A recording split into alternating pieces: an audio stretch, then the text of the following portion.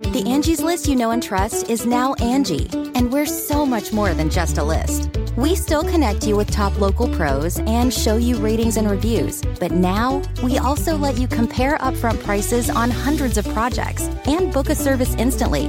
We can even handle the rest of your project from start to finish.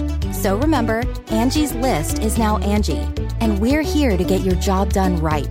Get started at Angie.com. That's ANGI, or download the app today.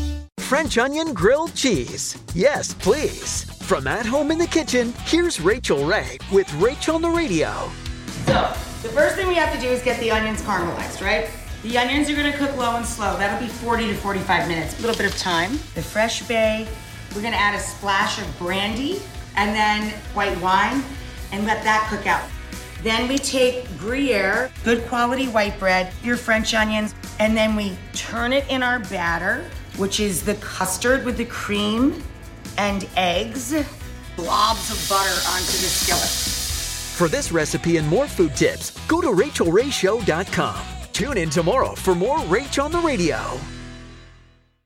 Jon Stewart is back at The Daily Show, which means he's also back in our ears on The Daily Show Ears Edition podcast. Listen to The Daily Show Ears Edition wherever you get your podcast.